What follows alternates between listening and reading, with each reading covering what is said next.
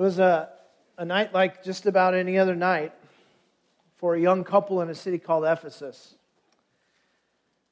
And as the sun had just set and they had put their two little children to bed and tiptoed out of that part of the house, they came over to where they had a table and a couple of chairs and they sat down together. And they looked at each other with bewilderment.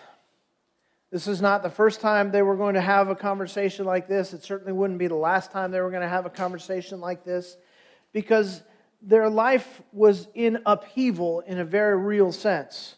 And as they put their children to bed and sat down together to talk about it, there was a few things they were sure of. They were sure that this friend who had told them about the message that he had heard from a man named Paul about another man named Jesus was true. They were amazed when they heard the truth of how Jesus died on the cross for our sins and how He rose again, defeating death on our behalf. And for some reason, a reason they could not explain or understand, when they heard that message, there was something in their heart that just knew it was right.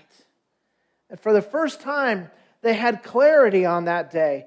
After all that they had seen in terms of the different kinds of idolatry and the witchcraft and the sorcery and all of the sensuality that was offered in their community and that was all around them in their culture, and finally on that day when they heard about Jesus, they had clarity for the first time in their lives. And so they knew for sure that what the claims of the preachers about Jesus were true. They also knew that they were 100% committed. They had already decided there's no turning back. In fact, just that afternoon, they had their parents over, and they had explained to their parents about this decision they had made to become Christ followers. And to say the least, the conversation did not go pleasantly. The parents told them they were nuts, that they were crazy, that this was just some sect, it was some cult. They didn't need to be a part of it. They're going to get shunned by people in their community if they make this public. They better keep it quiet. And their parents left angry. And they sat at the table that night. And they said, listen, we're convinced it's true. And we're not turning back. But how in the world do we do this? He made his living as a silversmith, making idols. Now he's out of a job. How in the world do we do this thing called Christianity? How do we walk with God? We hear people telling us to walk with God, but we have no idea what that looks like. We're all in, but we have no idea where to go. We have no idea what to do. And it was the next morning that they got word. A letter had come from Paul. They would all be gathering at a home on Sunday to worship. And when they got together to worship, Timothy was actually going to stand up in front of them and he was going to read the inspired words of God that had come from the Apostle Paul, a letter to them about what it means to be a Christian, how great it is to be a Christian, and how we actually do it. And we have been blessed enough to sit in on that meeting. We have been blessed enough because God has sustained His Word and protected it for us and given it to us, that we get to open our Bibles today to the book of Ephesians. That's a subtle clue. That we get to open our Bibles to the book of Ephesians today, and we get to sit in and listen as Timothy reads the words of Paul that came from the Holy Spirit Himself. And God is going to address for us this question that they had 2,000 years ago, that so many of us have today, when we say, I believe all those things we sang in the song. I know it's true. I am convinced in my heart of hearts that Jesus lives within me and He has changed my life. But I got to tell you, every day I go off into a world that does not operate that way, and I don't understand how to do this. And Paul writes to us, and he says, not only am I going to fill you in on all the great things that God has done for you, but I'm going to give you the so what as well. So take your Bibles to Ephesians chapter 4, and we're going to begin in verse 17. Ephesians chapter 4, verse 17. So, well, we should stop there. Because you can't begin with so, right? So is a terrible beginning. You could begin with in the beginning. That's a good beginning. You could begin with once upon a time. That's a good beginning. You could begin with come and listen to a story about a man named Jed, right? That's a good beginning. But you can't begin with so, and I've been telling you this over and over as we've been going through the book of Ephesians. You can't begin with so because it refers to context that you're not going to have unless you look backwards, right? So let me just remind you a little bit of the context before we read what comes after the so. The context in the first three chapters of Ephesians is him telling us how amazing it is that God took us who had no hope, no way to save ourselves, no relationship with him, no eternal life, no spiritual life, no power to change that. And he took we who were orphans and made us children of the King.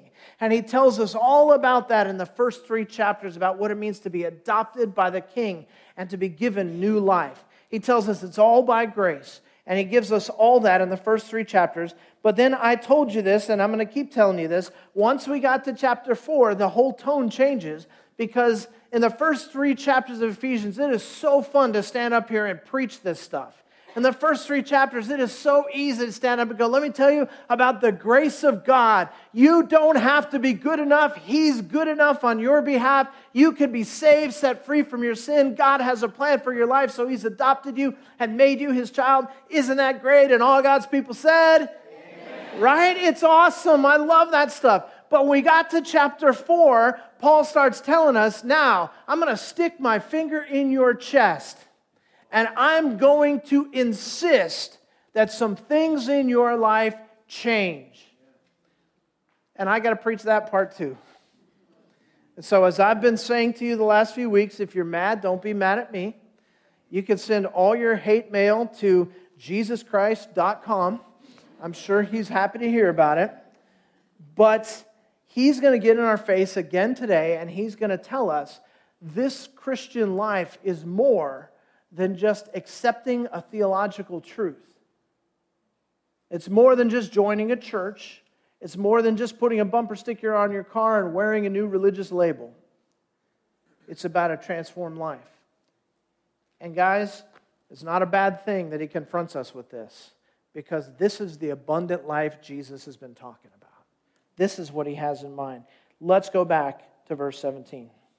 So this I say, and affirm together with the Lord, that you walk no longer just as the Gentiles also walk in the futility of their mind, being darkened in their understanding, excluded from the life of God because of the ignorance that is in them, because of the hardness of their heart. And they, having become callous, have given themselves over to sensuality for the practice of every kind of impurity with greediness. Let's just stop there. This is some really straightforward, frankly, pretty harsh language. As he describes these people who were without Jesus, who he calls Gentiles, so don't get confused by the term Gentile. Throughout most of the Bible, the term Gentile means not Jew. But as we get into Paul's later letters, he uses the term often to describe non-Christians. And so he's writing to a non-Jewish community there in Ephesus. These people are almost all saved out of paganism. And so he's calling lost people Gentiles as opposed to Christians. Make sense? And he describes those Gentiles, and as he describes them, he uses very, very strong language. He talks about their minds being futile. He talks about their hearts being darkened and hardened, and their understanding being darkened. He accuses them of ignorance. He calls them callous and sensual. And he says they practice every kind of impurity. I mean, he is not pulling any punches here. This is harsh. This is what he's saying about their neighbors and their friends and the people that live all around them. And I just want to take a second before we go any further with this to speak to anybody who's here today who's not yet become a Christian. If you're not a follower of Jesus and you're here visiting and you're here investigating the claims of Jesus and you want to know more about it, I'm really glad you came. But I'm going to just have to ask you to do me a favor. I'm going to just have to ask you to give me the benefit of a doubt for a little while. Because right now, if I was an unbeliever and I read those verses and this guy standing up in the pulpit said those kind of things about me, I would pretty much close up my notes and decide this is the time for me to exit. if I'm going to be treated with such disrespect. I want you to understand something. There's not an ounce of disrespect in Paul's voice when he writes this. There's not an ounce of disrespect in my voice when I teach it. He's actually describing the situation that every single one of us found ourselves in before that amazing grace was poured out upon us. So if you're a person who tends to look down upon lost people and judge them and shake your head and wag your finger and all that kind of stuff, I'm hoping that the more you hang out at Grace Fellowship, the more your heart softens toward people who don't know Jesus. Because every one of us, no matter how long you've been a Christian, every one of us fit this description before we knew Christ. These people just didn't get it. And it's as if Paul is saying that there's something wrong with their minds. He says their mind is futile in verse 17. Their understanding is darkened. So he's actually calling them ignorant. And we go, man, that is really, really harsh. How can he say that? Well, I want you to just leave a finger there in Ephesians 4, but flip back maybe 5 books to the left. You're going to find the book of Romans. And I want you to go to Romans chapter 1, and I want to give Paul a chance to explain himself in a little bit more depth here. And we're going to pick this up in Romans chapter 1, verse 18. For the wrath of God is revealed from heaven against all ungodliness and unrighteousness of men who suppress the truth in unrighteousness. Because that which is known about God is evident within them, for God made it evident to them. Okay, so he's beginning his argument about people who he says suppress the truth. That is, they push away the truth. They reject the truth. There are people, says Paul, who reject the truth in their own unrighteousness. Not wanting to change their own lives, they say, I don't want to hear that. If that works for you, that's great, but that's not my truth. They reject the truth. And he says that these people who reject the truth are without excuse because God has made them aware of Him inside their hearts. Look at verse 19. Because that which is known about God is evident within them, for God made it evident to them. In other words, every one of us is born with a heart, with a God-shaped hole in our heart that only God fits in. And people will do anything and everything to try to fit something in that hole and fill it up, but nothing fits there except for God. Every one of us is born with a knowledge that we're created by a Creator.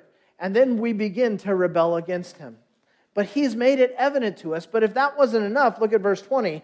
For since the creation of the world, His invisible attributes, His eternal power and divine nature have been clearly seen, being understood through what has been made, so that they are without excuse. So it's not just an inner knowledge that they have, but he says if they will just look around, all you have to do is look up at the stars and you go, there's someone bigger than us.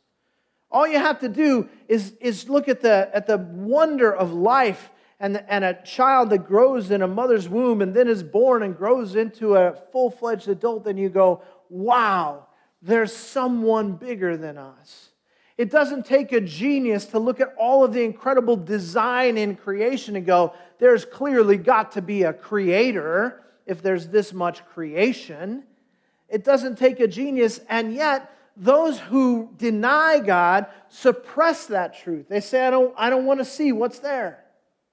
And they do it in unrighteousness, and because of that, verse 20 says, they're without excuse. Now, I'm not supposed to be preaching through Romans 1, so let me hurry along. Verse 21, for even though they knew God, they did not honor Him as God or give thanks, but they became futile in their speculations, and their foolish heart was darkened. So as they say no to God, as they push God away, their foolishness increases, and their heart becomes darker, and they can't understand. Verse 22, professing to be wise, they became fools, and exchanged the glory of the incorruptible God for an image in the form of corruptible man, and of birds and four-footed animals and crawling creatures. Listen, any archaeologist, any anthropologist will tell you that there has never been a culture discovered throughout all of human history that was not incurably religious. Everybody's religious. And if they don't know the one true God, then they find someone or something to be a god.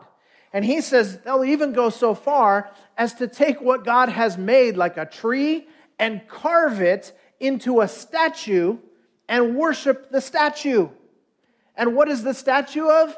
A bear, a dog, a bird, something that God has created. They choose to worship the creation rather than worshiping the Creator. And their hearts become dark.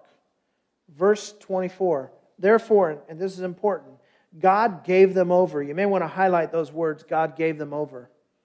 God gave them over in the lusts of their hearts to impurity, so their bodies would be dishonored among them. And they exchanged the truth of God for a lie, and worshipped and served the creature rather than the Creator, who is blessed forever. Amen. So as they exchange God's truth for a lie, and they worship that which God has created rather than worshiping the Creator, God says, I will not force myself upon you. If you choose this, I will give you over to this life. And so He gives them over. And it gets worse. Verse 26. For this reason, God gave them over. There it is again. Highlight it.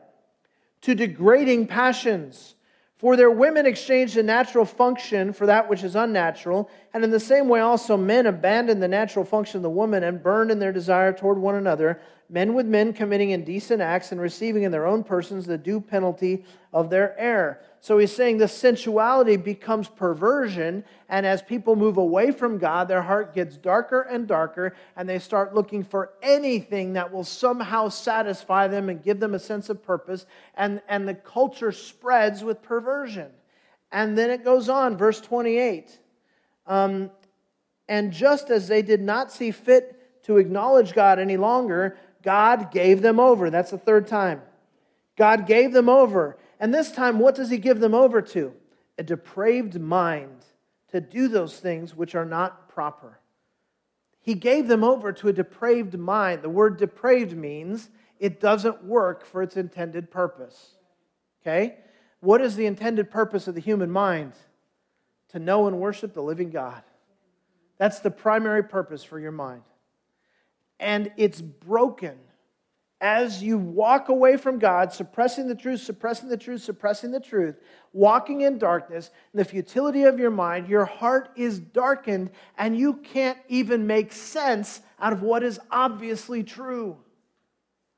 Now, I went through all of that, and it goes on, and we could read more. It talks about how not only do they do these things, but they strongly support those who do them.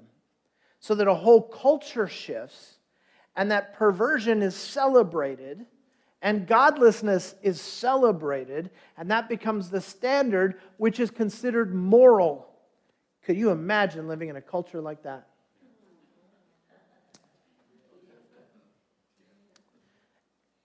And that brings us back to Ephesians chapter 4. Because it was there in Ephesians 4 that we saw this darkened heart and futile mind and all of this language that is so harsh and potentially offensive. Listen, He's not coming down on these people. He's explaining their situation to us. Because we, who are Christians, tend to be judgmental. Amen. We tend to look down upon others, especially those who are caught up in sin and certain types of sin, and we go, you loser, I don't want anything to do with you, and we tend to separate ourselves from these people. And what is He telling us? He's telling us, that's who you were. Some of us have forgotten who we were. Some of us have been Christians for so long, and we're so used to hanging out in the church that we have forgotten what it was like to have an absolute emptiness in our heart and be striving after something and never able to catch it.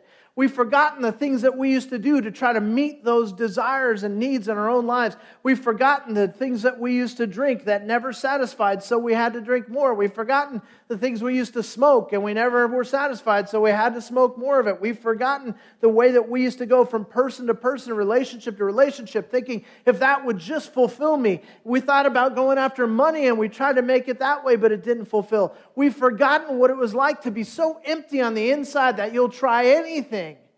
And God is telling us that's still where people are who don't know Jesus. And so we who know Jesus have got to be the light in that darkness. It's not our place to judge and to condemn. God is the judge. Our place is to love and show grace and preach the gospel and introduce them to the Jesus who gave us the answer. Amen? That's where we need to be. Don't forget, it's not them that are being condemned here. It's those Christians who tend to say, no, I believe the Apostles' Creed. I can talk to you all day about right doctrine. It's just that my life hasn't changed at all. And if that's the case, it's us that he's talking to. And what Paul is addressing in Ephesians 4 is that tendency in us. We who have been born again, we ought to walk differently. It's as simple as that. Paul is saying, and he says, affirming together with Christ. In case Paul's apostleship is not authority enough, he goes, yeah, this is Jesus' teaching too. That we who know Jesus must not keep living the way we used to live when we didn't know Jesus. Go to Ephesians 4, pick it up in verse 20. But you did not learn Christ in this way. If indeed you've heard him and have been taught in him just as truth is in Jesus, that in reference to your former manner of life, you lay aside the old self, which is being corrupted in accordance with the lust of deceit, and you be renewed in the spirit of your mind, and put on the new self, which is in the likeness of God, and has been created in righteousness and holiness of truth. He's going to get in our face and tell us to live differently. We were created in Jesus Christ to live a new life. Do you remember that back in chapter 2, verse 10?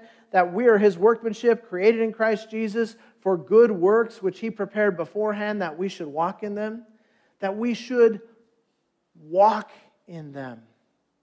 Not know about them, not affirm them, not say amen to them when the pastor talks about them. We should walk in them. There are ways that people walk when they want to be like Jesus. And those ways involve things like compassion and grace and generosity and courage and truth and faithfulness. And those things ought to be the things that people see when they look at people who name the name of Jesus. We ought to be in the likeness of Jesus. That's the life that Jesus died to give us. But too many of us have been crippled by lies that we have believed about spiritual life. And what I'm going to do with the rest of my time is I'm going to give you just three lies that are extremely common that a whole bunch of Christians believe. And we're going to expose them so that we can look at what it really means to walk with Jesus. Lie number 1, spiritual growth happens automatically. Man, when I say that, there's a whole bunch of people going, no, that's a lie. And yet when we watch those who name the name of Christ across the church, okay, let's just say everybody at Grace Fellowship is better than this, obviously. Okay? But those other Christians out there who name the name of Christ, and yet they think that somehow they went forward at the Billy Graham crusade, and they had this strong sense in their heart, and they really meant it when they prayed and asked Jesus into their life, and they believe the truth, and they come on Sundays, and they say amen, and they take notes, and that's as far as it goes for them. And they wonder why they're not becoming spiritually mature. Guys, that's just not how maturity works. That's not how it works in any walk of life. Think about anything that you are really, really good at. And ask yourself this, was it hard to get good? You know, look at the musicians who are up here every week and the talent that is displayed for us. And they're just, you know, I was watching Emily today standing behind this keyboard, and she's just doing this. I'm like, how do you do that? I can tell you how she does it because I've known her since she was a kid. Practice. Practice. That's the only way. You have to work at it. I can tell you this. I have been playing golf for over 40 years, and I still stink at it. And I mean stink at it. I'm not kind of good at golf. I'm terrible at it. And I've been trying for 40 years. And I'm telling you guys, I have a cool golf bag. It's because it's UCLA Bruins all over it. I have great golf clubs. I got the golf shoes and the hats and the whole deal. and I put those clubs in my shoulder, and I walk from the parking lot up to the golf course. I do it all the time. I walk right past that practice area. I'm not sure what they do there, but I walk right by there, and I go up to the first tee, and I swing the club, and I hit the ball in the woods, just like I always do. And I've been doing it for 40 years. You know, every now and then I'll hit a ball so far to the left that when I go looking for it, I'm near the driving range. And then I look and I see people over there, and they're just hitting great shots. They just practiced. They just practice. And yet we think that somehow we're going to have spiritual maturity without doing any of the work. We think that somehow we become spiritually mature by osmosis. A whole bunch of us have our Bibles right on the nightstand next to our bed, right? So that while we're sleeping, maybe it'll get into there. Maybe put it under your pillow. Who knows? If you get a closer proximity, maybe you'll grow spiritually that way. Of course you won't. You're going to have to actually pick it up and read it, and you might have to look up some stuff and ask some questions and take some notes and do some work. But you don't become mature in Christ without any effort. And listen, based on the behavior of a lot of Christians I know, I would have to say that some of us are just not very serious about being mature in Christ. I'm certainly not serious about being a good golfer. It shows. But we say we want to live an abundant life. We say we want to be pleasing to God, that we want to be mature in Christ. Well, guess what? If we want to grow, there are some things we're going to have to lay aside. And that's what he tells us. There are some things that we're going to have to lay aside. And you don't need me to lecture you here. I know this. You don't need me to point out to you all the things that are wrong in your life, that habits that you have that really don't please God, because you know about them already, right? Whether they're relationships that are just toxic for you, whether they're habits or addictions or attitudes, whether it's bitterness or hatred or jealousy, whatever it is that you hold on to, that you know you're holding on to it, and it flares up now and then you ignore it and think it's going to get better. He says you're going to have to lay that stuff aside. It has no place in your life. There's no way you're going to become more mature in Christ unless you lay that stuff aside. And there's some things you're going to have to put on. He says, put on the new man. You can't just decide that you're going to grow spiritually and then not do anything about it. You're going to have to make worship a part of your life. And you go, well, you're preaching to the choir. We're here. We came to worship. This is not what I mean. I'm talking about a lifestyle that says Jesus is first in everything, and I live for His glory. You're going to have to make prayer a priority in your life. You say, I don't have time to pray. I'm too busy. Listen, if you're busy, you're too busy not to pray. We've got to find time for that which is most important. You say, you're going to have to put on things like generosity and kindness. You're going to have to put things on like service and ministry and devotion to others. You're going to have to do it. If you don't do it, you won't grow. It's that simple. It doesn't matter how much I preach or how well I preach. You're not going to grow. It doesn't happen by osmosis. Now, probably a lot of you have noticed this, but in the last year or so, I've really, really gotten in good physical condition. And I know that some of you are embarrassed and you don't want to come up and say anything about it, but I know you're thinking, how does he do that? Like, how do you get a body like that? And so I'm going to just share my secret with you. About a year ago, I bit the bullet and went down and joined a gym. And it's awesome. I love my gym. It is so cool. In fact, I go every week. I go every Friday for about an hour and a half. And I have the same routine.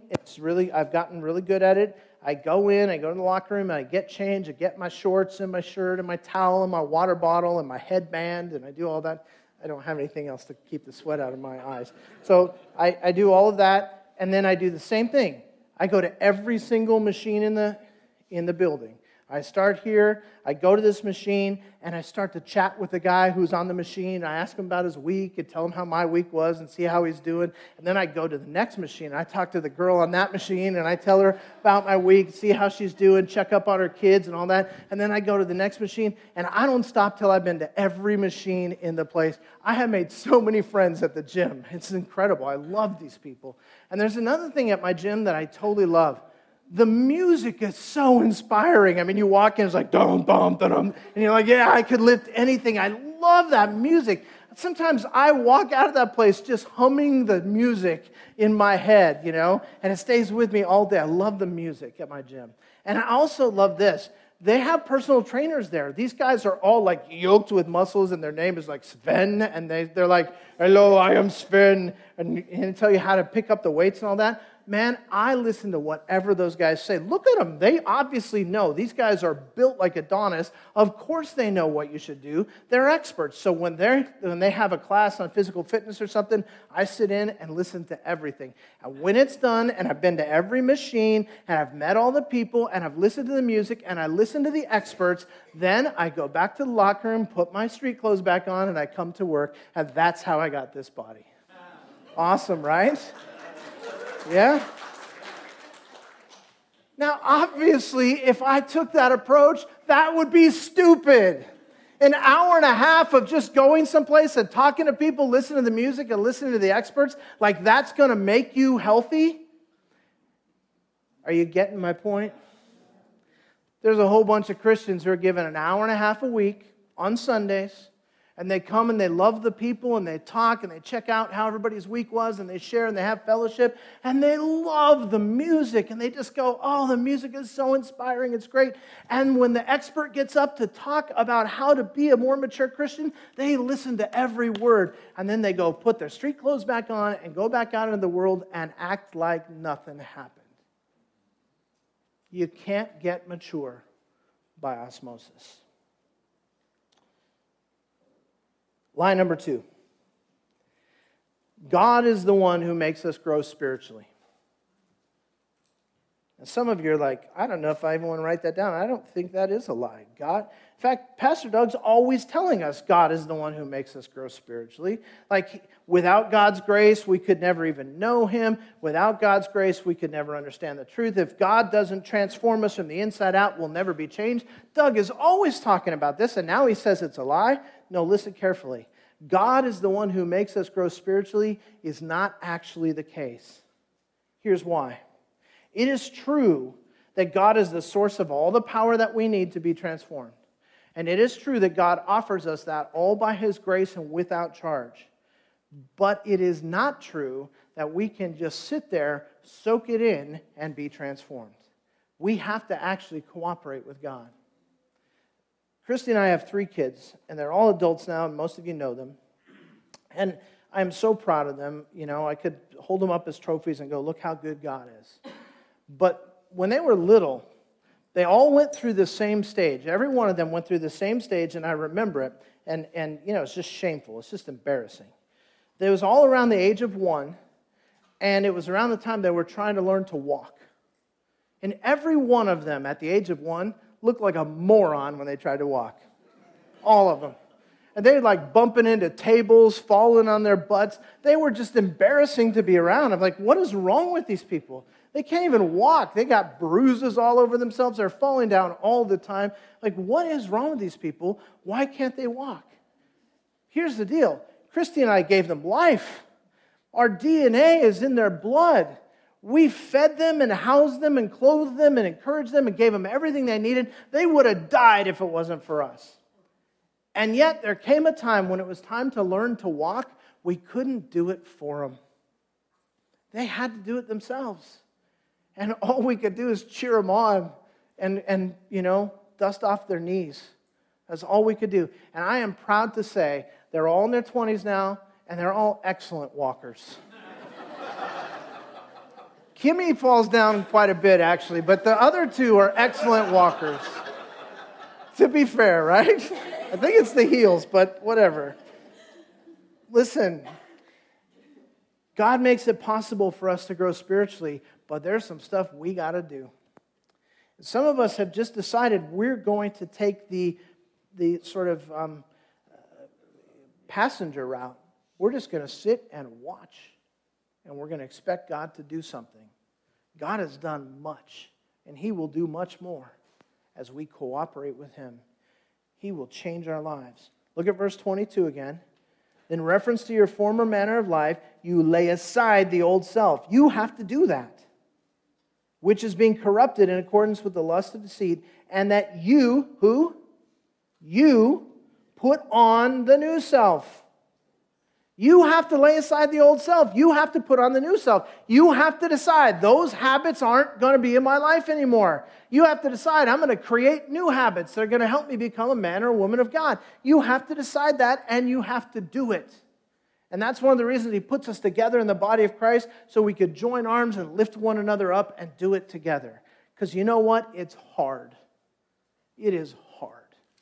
It's hard to say no to those temptations that continue to come our way, and we think that we need those things so badly and we give in. It is hard to make new habits in our lives where we're going to make God's word and prayer and worship and generosity our priorities. It's hard, but we got to do it.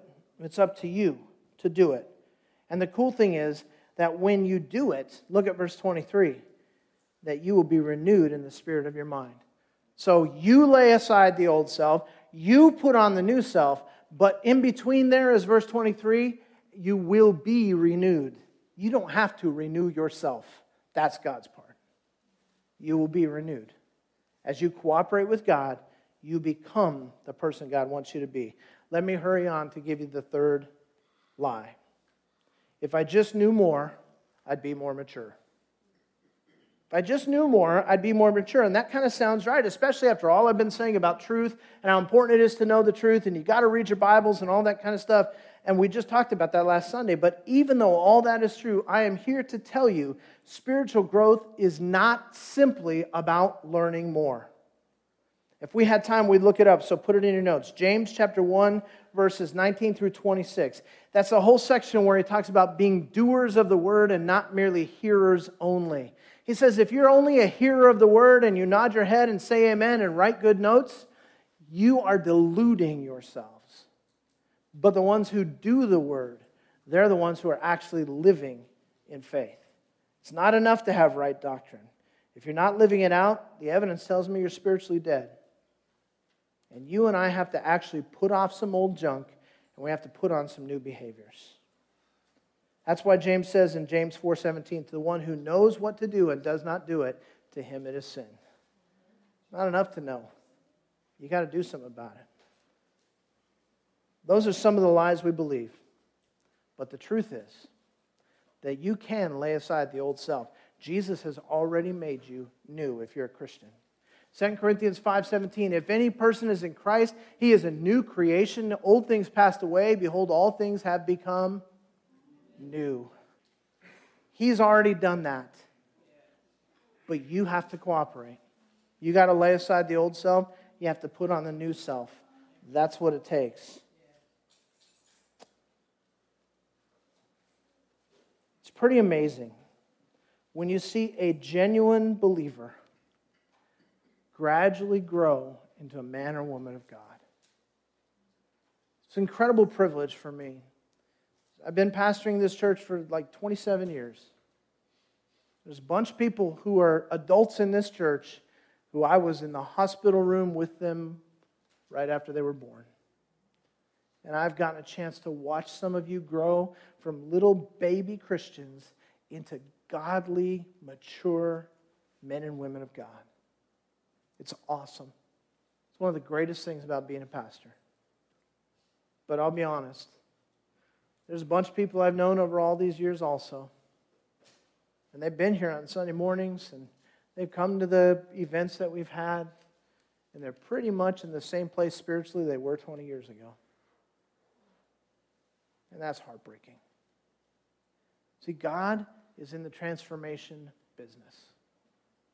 He takes what is broken and makes it new. He takes what is dead and makes it alive. He takes what is going the wrong direction and moves it to the right direction.